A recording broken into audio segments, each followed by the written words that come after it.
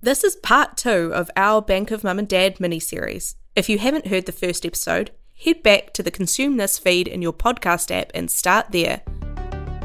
Let's recap. So, homeownership dream in New Zealand has been fading for a long time. The homeownership rate peaked in 1991. That's a long time ago. And it has been falling steadily since then. We conducted a national survey to estimate the size of the Bank of Mum and Dad. The results were shocking. Look, I didn't know how big it was, but we knew it was big. It's gotten so hard for people to buy a home. The deposits are so massive that you can't really afford to save it yourself. And who better to help you than mum and dad? We found that parents have provided $22 billion to support children into their first homes, with an average contribution of $108,000. My parents are very ordinary people.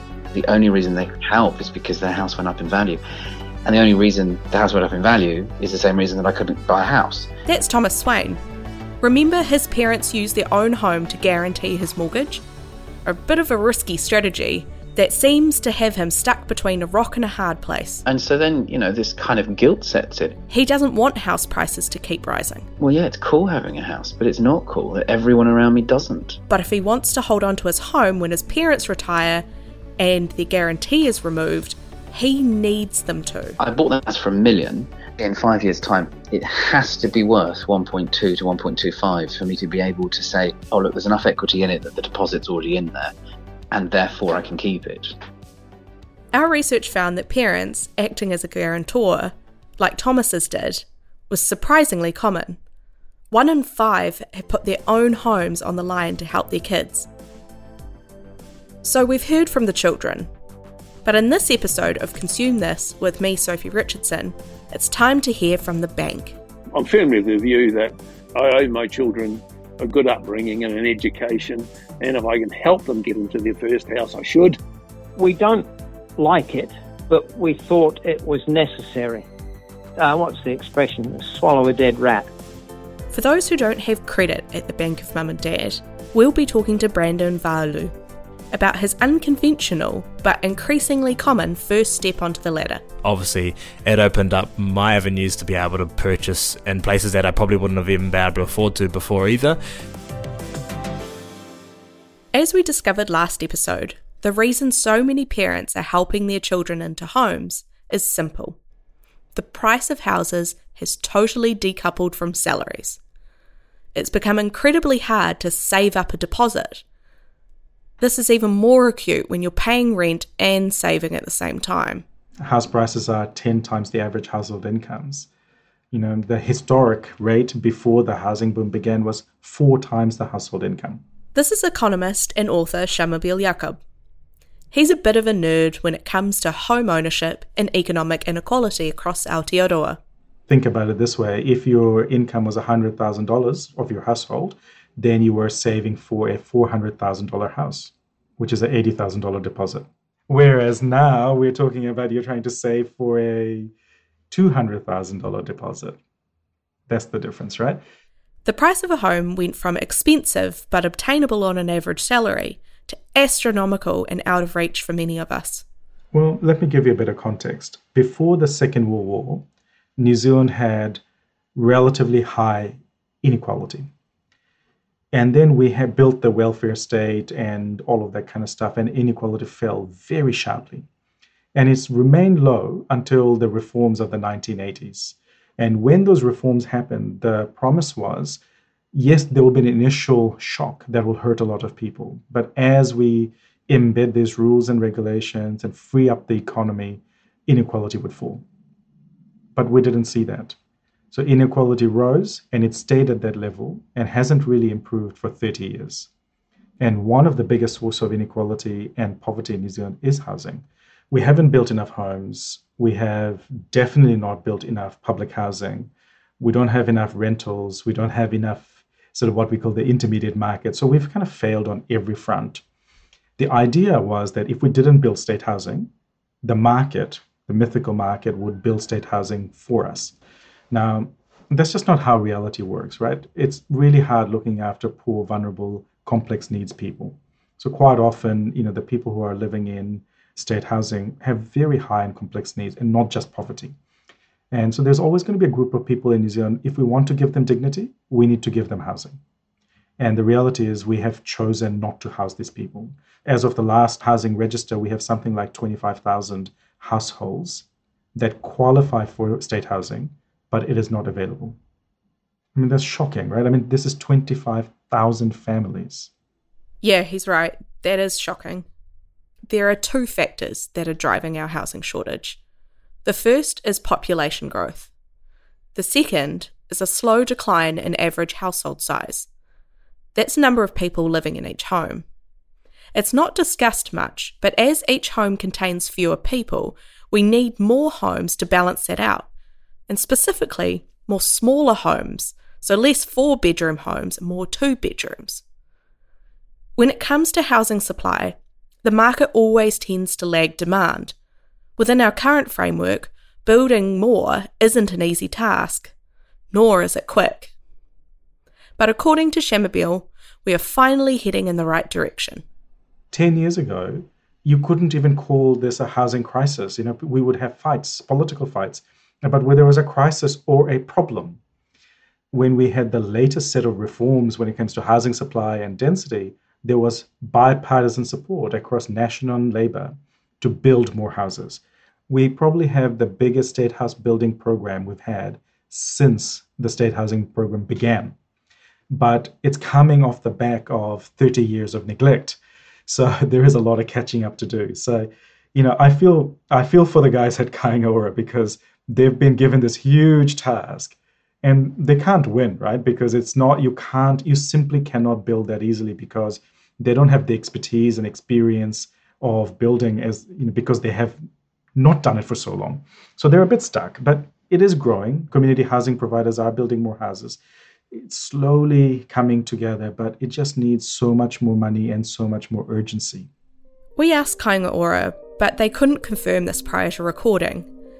They suggested there may have been more building in the 40s or 50s, some 60 years ago.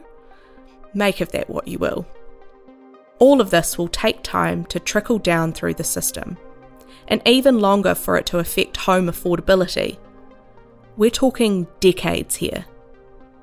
The Bank of Mum and Dad isn't going to be out of business anytime soon. In part 1, we heard from Thomas Swain. His parents guaranteed his mortgage using their own equity. That's a strategy used by 1 in 5 Bank of Mum and Dad lenders. By far the most common type of assistance was lending cash from savings. It's time to hear from the bank. Well, I'll take it from the start. So I have 2 daughters, and the youngest daughter had a marital breakup some 5 years ago. She had 3 small boys, and she wasn't employed at the time, so she was in a pretty tough place. This is Noel Bates. He's a retired banker living in Hawke's Bay and father of 2 daughters. The eldest lives in Australia, where she bought a house without his assistance. We'll touch on that later, but the story is about his youngest. She's based in the Wellington region. She got to a position where she had reached an agreement with her former husband and had a settlement with him, and she had a lump of money, but it was something like $50,000 and not enough to buy a house with. So she came to me and said, would I fund her into the balance to buy a house? And so I said, well, I will, but the way I want to do it is that actually I'll buy the house in my family trust, and I'll take the $50,000 off you as a loan into that trust, and I will actually own the house in the trust. I'd like you to pay rent if you can, but pay as much as you can. That went quite well for a couple of years, and then she formed a new relationship with a chap who moved in, and then they started paying rent, which was absolutely delightful. So at this point, Noel has brought a house for his daughter to live in. He technically owns it, but they've agreed that the deposit she paid gives her access to all of the equity. After her partner and his son moved in, the house was just too small. It was time to cash in some of that equity and move on. Now, as you may have guessed, Noel isn't exactly short of $1. He decided to keep the house and pay out his daughter's capital gains. Between that and her new partner's savings, they had a decent deposit, around $200,000. That should have been enough to get them into a house. But they didn't have a good earnings situation and a job situation, so they wouldn't have been able to borrow. So they asked me if I would lend them the money as a loan. And I agreed to do that. But I agreed to do it on the basis that, sure, they'd own the house this time. I wouldn't own it. They'd put their money in as a deposit, and I would loan them the money. But I wanted to do it on a formal basis.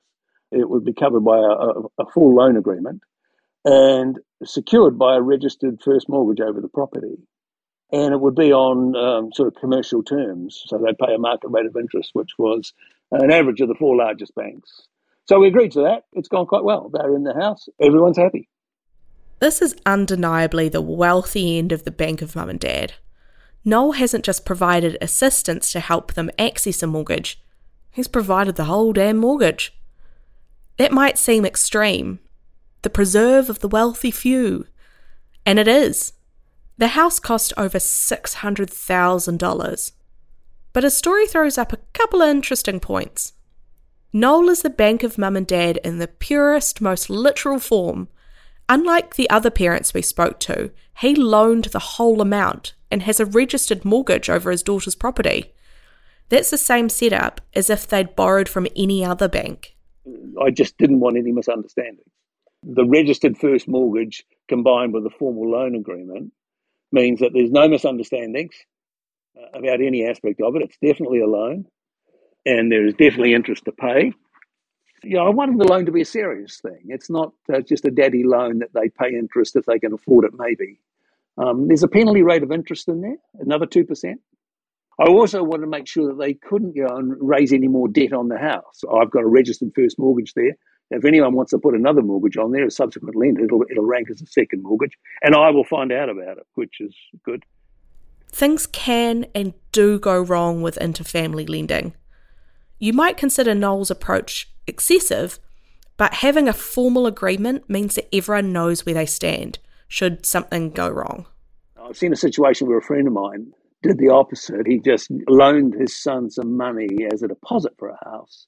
The son and his wife got into financial difficulties soon after. So they sold the house and then lived off the small equity they had, plus the loan from my friend.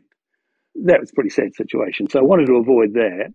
There's another reason for formalising the agreement. Noel has 2 children. Families are complicated, and this is where the Bank of Mum and Dad can become a bit fraught. Our research has found that more than a third of parents provide different levels of support to different children, primarily driven by need. In Noel's case, he hasn't provided any support to his other daughter. She doesn't need it.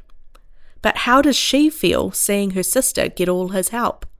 Well, on the face of it, she is curious at least that her sister's getting some benefits. So I've assured her at great length that the younger daughter is not getting any benefits. She's paying a market rate of interest on the loan. And any of the other benefits that accrued to my daughter prior to the purchase of the home, that's to say when I was subsidising their rental for them, eventually when I croak and my assets are divvied up, the fact that the younger daughter may have received some benefits will be accounted for in the sort of divvy up of my assets. Noel's strategy is to support each child in the ways they need. He's happy to let it all even out when he's dead. That's another reason why, for him, having a formal agreement is so important. There's no cause for interfamily disagreements when it's all written down in black and white. If you're going to lend money, every expert we spoke to gave the same advice. Get it documented.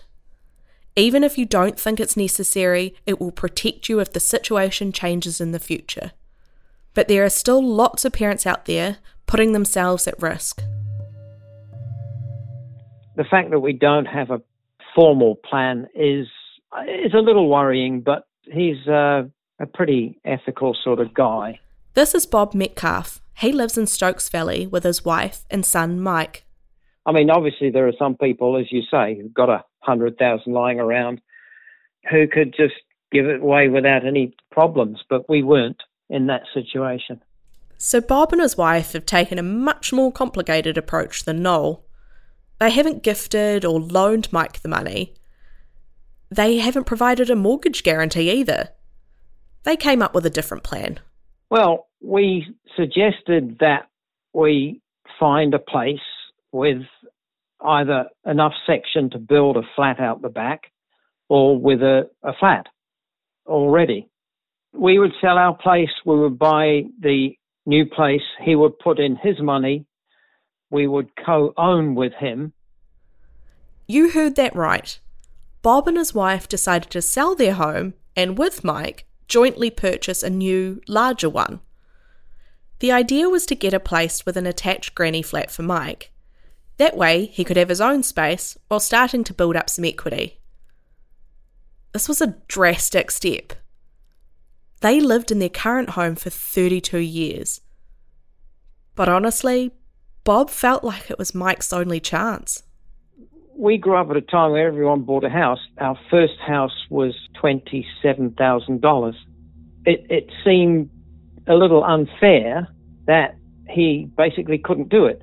We wanted him to be independent, have some equity. He saved up a tremendous amount of money. His social life was not brilliant. He was busy saving. He worked all sorts of awful shifts and holidays so they could get the extra money. He was saving somewhere around about $30,000 a year or more. I actually don't know how much he earns, but I doubt if it's more than about $60,000 a year. And we thought, well, he's saving like mad and he's getting nowhere. Initially, Mike wasn't all that thrilled with his parents' plan, but Bob convinced him. Well, he didn't want to be, he didn't want us to sacrifice for him, I guess. He said, you shouldn't have to do this. And, I said, well, we've discussed it. We're not kids, we're not going into this on the spur of the moment. We think it's important. They spent almost a year looking for a house that met their requirements, eventually settling on a place in Stokes Valley. Mike put his savings into the deposit and his parents added in the proceeds of their house sale. But that wasn't quite enough. Bob and his wife also had to put in all of their retirement savings. We essentially have no retirement savings left. Well, I guess my wife is still working. She's putting in an extra year. But we're now in a place, he's in a place, and we're where we want to be in a way. Mike owns 1/3 of the house, which he's paying off. Bob and his wife own the other 2/3. But they don't have any sort of formal agreement. They just trust Mike to make his repayments and do the right thing. Which, since they moved in December, he has been. A very different approach to Noel and his strict documentation. In the previous episode, we discovered that 1 in 10 Bank of Mum and Dad parents have put themselves into financial stress to help their children. So does Bob consider himself one of them? Difficult question. Objectively, we are at more financial risk, I guess, if something terrible happens. But we're no worse off than many people. We've got enough money to cover emergencies, but there's not much jam on it. We don't like it, but we thought it was necessary. What's the expression? Swallow a dead rat. That dead rat gnawed away at his retirement savings. That's the thing about this situation. Massive house prices don't just affect the first home buyers. Retirement is exactly the time that Bob and his wife should have been able to kick back and enjoy the proceeds of their hard work. Instead, they've had to pump all of their savings into helping Mike. Yeah, I think together with the pension there's enough to keep us roughly okay, but that's it. We don't have any money for going overseas or making big purchases or anything like that. So Bob and his wife are doing okay, but their financial position is nothing like they had imagined for their retirement. They've gone from having a comfortable amount of retirement cash in the bank, enough for travel and holidays, to nothing at all. There have to be solutions to this. We can't settle for a situation where parents feel obligated to give up their retirement savings. And we can't settle for a situation where their children are locked out if they don't. I had more of a feeling of hopelessness, I guess. I was just like, man, I'm just going to have to keep saving forever. I don't know if I can ever afford to buy a house at this point. Meet Brandon Vaulu. He's in his late 20s, and unlike everyone we've spoken to so far, he didn't have access to the bank of mum and dad. Nothing contributed from my parents at all. Just didn't want to put that financial kind of stress on them. My dad is the only one that works, so he's a sole income earner, and like if anything happened to him, there would be no more income. So taking that extra financial burden on my parents would be extra stress for them as well. That's not to say that Brandon didn't have any financial support. He lived at home with his parents, paying just $50 per week until he went flashing at 25. That allowed him to save up a decent-sized deposit, but it still wasn't quite enough. So yeah, I basically at that time caught up with a friend from school, and he was looking to purchase a property, and he was in the position to be able to afford the house himself. But he was like kind of telling me like, yeah, I can afford a home now, but it means that I'm just going to have to live paycheck to paycheck, which is okay, but it's not ideal. I have to get someone to come and like live with me and board and things like that. I kind of had some ideas around different ways of approaching a purchase. And so I floated the idea to him that like, hey, I'm looking to buy a property as well, but I just can't afford to buy it alone. Does the 50-50 or like going halves on a house sound like an idea? Because it means you're not going to have to live paycheck to paycheck. Your mortgage is going to be smaller. You're still going to own, but then it also means that I can kind of get into the property market as well, even though I can't afford it by myself currently. Brandon's friend was interested, but he wasn't sure. Co-ownership between friends is growing in popularity, but it's still not common or well known. So we approached a mortgage advisor from Kiwibank because he was like just about there, just wanted that little bit of like reassurance, I guess. And so speaking to the mortgage advisor, they were able to kind of reaffirm what I told him about how it's going to work and things like that. And so I didn't have to do that much convincing. He was pretty much there, but having that expert knowledge just helped get him over the line and feeling a lot more comfortable. After that meeting, they decided to go for it. Brandon and his friend began the process of becoming co-owners. It worked essentially the same way as if you were to buy with your partner, and the bank sees it the same way as well. Obviously, your agreements are going to be slightly different, and the way that things work is slightly different, but the way the bank sees it is just two individuals buying a property together.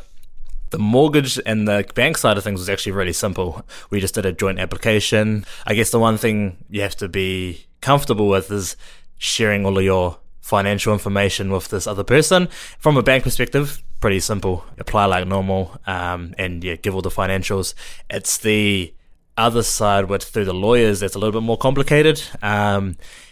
We needed to come up with an agreement around if someone was to pass away, what happens to their portion of the house. If there's like an emergency comes up and someone can't work, we basically had to go through a property sharing agreement to kind of outline all of those kind of scenarios and what would happen in that. And that's a legal binding document, so we had to sign it in front of a lawyer. If any of those situations do happen, we know what to do in those cases. And there's no like, oh, but you said this, and there's no just like, oh yeah, we're just a handshake kind of thing. It's like legally we have to do this, so it's a lot clearer. To give them both some certainty, they made this legal agreement binding for 3 years. Yeah, so what's going to happen now, I guess, is the 3-year period is up this April or May. We've just recently kind of refixed for another 3 years in terms of the actual loan portions. So we've got like at least another 3 years left. We don't currently have agreement in place for that 3 years. We're quite lucky where we kind of see eye to eye, so it's worked out well in that scenario. So what kind of difference has the co-ownership made to Brandon's life? If I go back to the start and like have the same conditions that I had at the start but didn't do co-own, I'd probably still be renting. It would have taken me a lot longer to try and save that deposit, especially with the moving goalposts of the house prices were continually going up. The amount that I needed to save was just getting further and further away. So I'd say, yeah, now if I didn't do the co-own, I probably wouldn't be in the housing, or at least on the property ladder. Brandon's experience is a success story.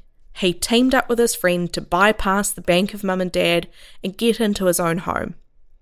Eventually, his plan is to take his share of the equity and use it to get his own home. If you think about it, it's not a million miles away from Mike and Bob's plan. Co-ownership with friends is increasingly popular. For some of us, it could make complete sense. It might even provide an antidote to the declining household size we talked about earlier. But it's not a silver bullet. It's not going to solve all of our housing problems. I have to be honest, I worried about including Brandon's story. I don't want to perpetuate the myth that everything's fine, and that if you just think outside of the box and suck it up and save a bit more and don't have that avocado toast, it'll all be fine. There will always be exceptions that prove the rule, and good on them, good on Brandon. But the fact remains, prices are too high for many first home buyers.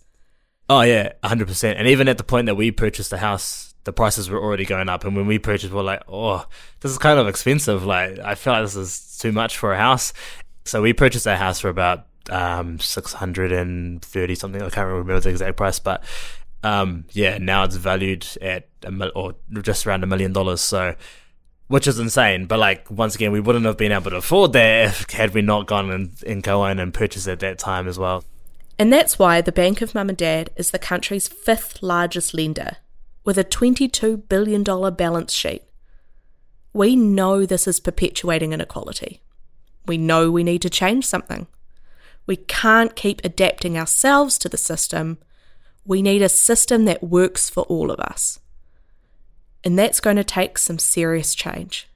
Look, there aren't many easy solutions, but I think the intervention that we need to make is, when we build houses, how do we make sure at least some proportion of that is for affordable housing? We can't just go, we're going to build 50,000 houses and they're all going to be for rich folk.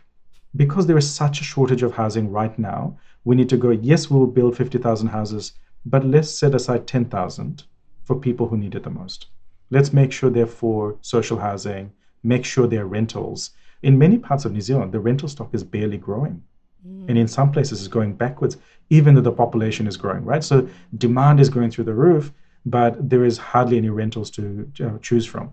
I mean, you go to Pororua, in February, they had only something like 17 or 18 houses that rented in the month of February. I can't remember the exact number, but it was shockingly low. And so if you're looking for a place to live, that's where you work and that's where your kid goes to school, you're pretty stumped. So I think a lot of the solutions are not necessarily inventing new things. I think there's a lot of good work that's happening around slowly freeing up housing supply, land supply, infrastructure. These are things that are slowly coming through, but there is a urgent need to ensure that some proportion of that is earmarked and retained for affordable housing. So that affordable rental stock, do you think we need to move more away from having sort of private landlords and more into like a commercial setup where, you know, like there's a KiwiSaver provider that buys a apartment block or that sort of thing? Yeah, so I think what you're describing is the build-to-rent sector, which is actually quite big in places like Germany, most of Europe, is growing in the UK, is quite big in the US. So we don't really have that in New Zealand yet. So Simplicity is starting one, and I think we'll see a few more. So the big challenge with build-to-rent is, by and large, it tends to work better for rich renters rather than poor renters. God damn it, bloody solutions are all wrong. Unless you give subsidies. So the thing is, you can't make housing cheap if you don't just help people with paying the rent. So there is no magic solution here. There is no silver bullet. I'm a big proponent of build to rent in the sense that I think when we build houses, we should make sure that some of it is for rental. Even if it's for rich folk, at least those rich folk are not competing for the other housing that's available, right? So I think it helps, but it's at the margin. So we shouldn't over-egg what it can do. It is not going to be that immediate solution to affordable housing. It is going to be more of that aimed at the top end because, you know, it's really expensive to build a house. And if you want to have a low rent for it, then it just doesn't work. It's not commercially viable. So we're a little bit stuck. I know, Sophie, I think you're looking for some quick wins. We've screwed things up for so long. I don't think we have quick wins left. Right. So it is really about subsidies. It is really about targeted supply. It is about just helping people who need it the most, either with money or with dedicated reserved housing for them. Do you think the government could become the Bank of Mum and Dad? Look, that's what shared equity kind of does. So shared equity programs are good, but they're very expensive. So if you had to go, Shamubeel, here is $1 billion, go do something in housing, I would go and put that straight into affordable rentals and not into shared equity. And the reason is because I could help so many more people. the gains are bigger than in the other. It's more about the spread. So for those people who enter the shared equity scheme, if they can do it, it's wonderful for them. It's like winning the lottery. But you're not going to help that many people. Let's say you only have 10% deposit. That means that we have to come up with another 10%, right? That's the cost to the program. So let's say it might be, say, $100,000 of subsidy. In contrast, $100,000 of subsidy would house a lot of people. Yeah. And so I think that's really where we have to go, when you've got so many people who are dependent on housing support already. Where is the money best spent? Is a shared equity program, which is really what is, I guess, the corollary to the Bank of Mum and Dad. Should that be bigger? I don't think from a government perspective, I think we should absolutely encourage the private sector to develop something there. In the US, there is a really cool outfit called Divvy that does exactly that. So you tell them what your income is and what your rent is and all that kind of stuff. And they go, okay, you are allowed to go and buy a house for, say, $1 million. Wow. And then when you buy that house, you rent that house for a few years to build up your equity. Then you buy the house off them. Gosh. So there are some really cool solutions that are coming out there, mainly because they're also screwing up the housing market and not building enough homes, and it's getting expensive. So it's not just us then. We are particularly broken. So there are not many places in the world where house prices are nearly 10 times the average household income. We are extraordinary in terms of how expensive it is. So where does this leave us? There isn't a nice ending to wrap this all up in. It's a long-term problem that needs long-term solutions. The Bank of Mum and Dad isn't going anywhere anytime soon. For deposits to become affordable, house prices have to fall a long way, which, as Shamabel pointed out, is unlikely to happen. Our economy is entirely wrapped up in the property market, and the government wouldn't let it fall. And even if they did, as we've heard over the last 2 episodes, there are a lot of averagely well-off parents, many nearing retirement, who'd be in big trouble. The situation is a mess. It feels like the only good options are to drastically increase housing supply, or to somehow invoke a huge cultural and regulatory overhaul to move away from home ownership towards stable and secure long-term rentals. Rentals that still need to be built. Neither of these are quick fixes. Bumping up housing supply is the work of decades. Changing our social attitudes and structures takes generations. In the meantime, Bank of Mum and Dad is going to continue to assist where it can, and the children of those where it can't will continue to struggle. So what does this mean? What will our country look like 10, 20, 30 years from now? Will we force change or settle for our 2-tier system? Security for the rich and cold, damp, badly maintained, insecure homes for everyone else? I can't answer that question, but right now it feels like we're at a bit of a crossroads. We know there's a problem. It's not a partisan political issue anymore. It's accepted wisdom that we have a housing crisis. So what are we going to do about it? Do we plough straight on, or is it time to stop and head in a different direction? In part, it's up to all of us. In bigger part, the responsibility lies with the government of the day, whichever colour they wear. And it's our responsibility to vote in representatives that bring about the most equitable outcomes possible. That's ultimately why governments are there, to make society the best it can be for the largest number of people. You've been listening to Consume This with me, Sophie Richardson.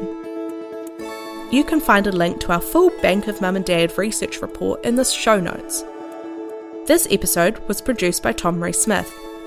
The executive producer was Gemma Rasmussen. The Bank of Mum and Dad research data was collected and analysed by Scott Moore. Consume This is brought to you by Consumer NZ. We're proud of our independence, which we can only achieve because we're a not-for-profit supported by our members. For more information on Consumer and becoming a member, follow the link in our show notes. Matua.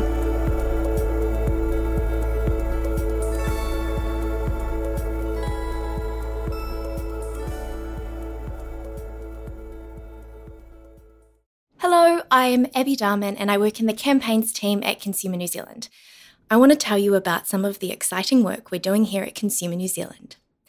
Right now, literally, as we speak, we are working really hard to keep big businesses and our lawmakers in check.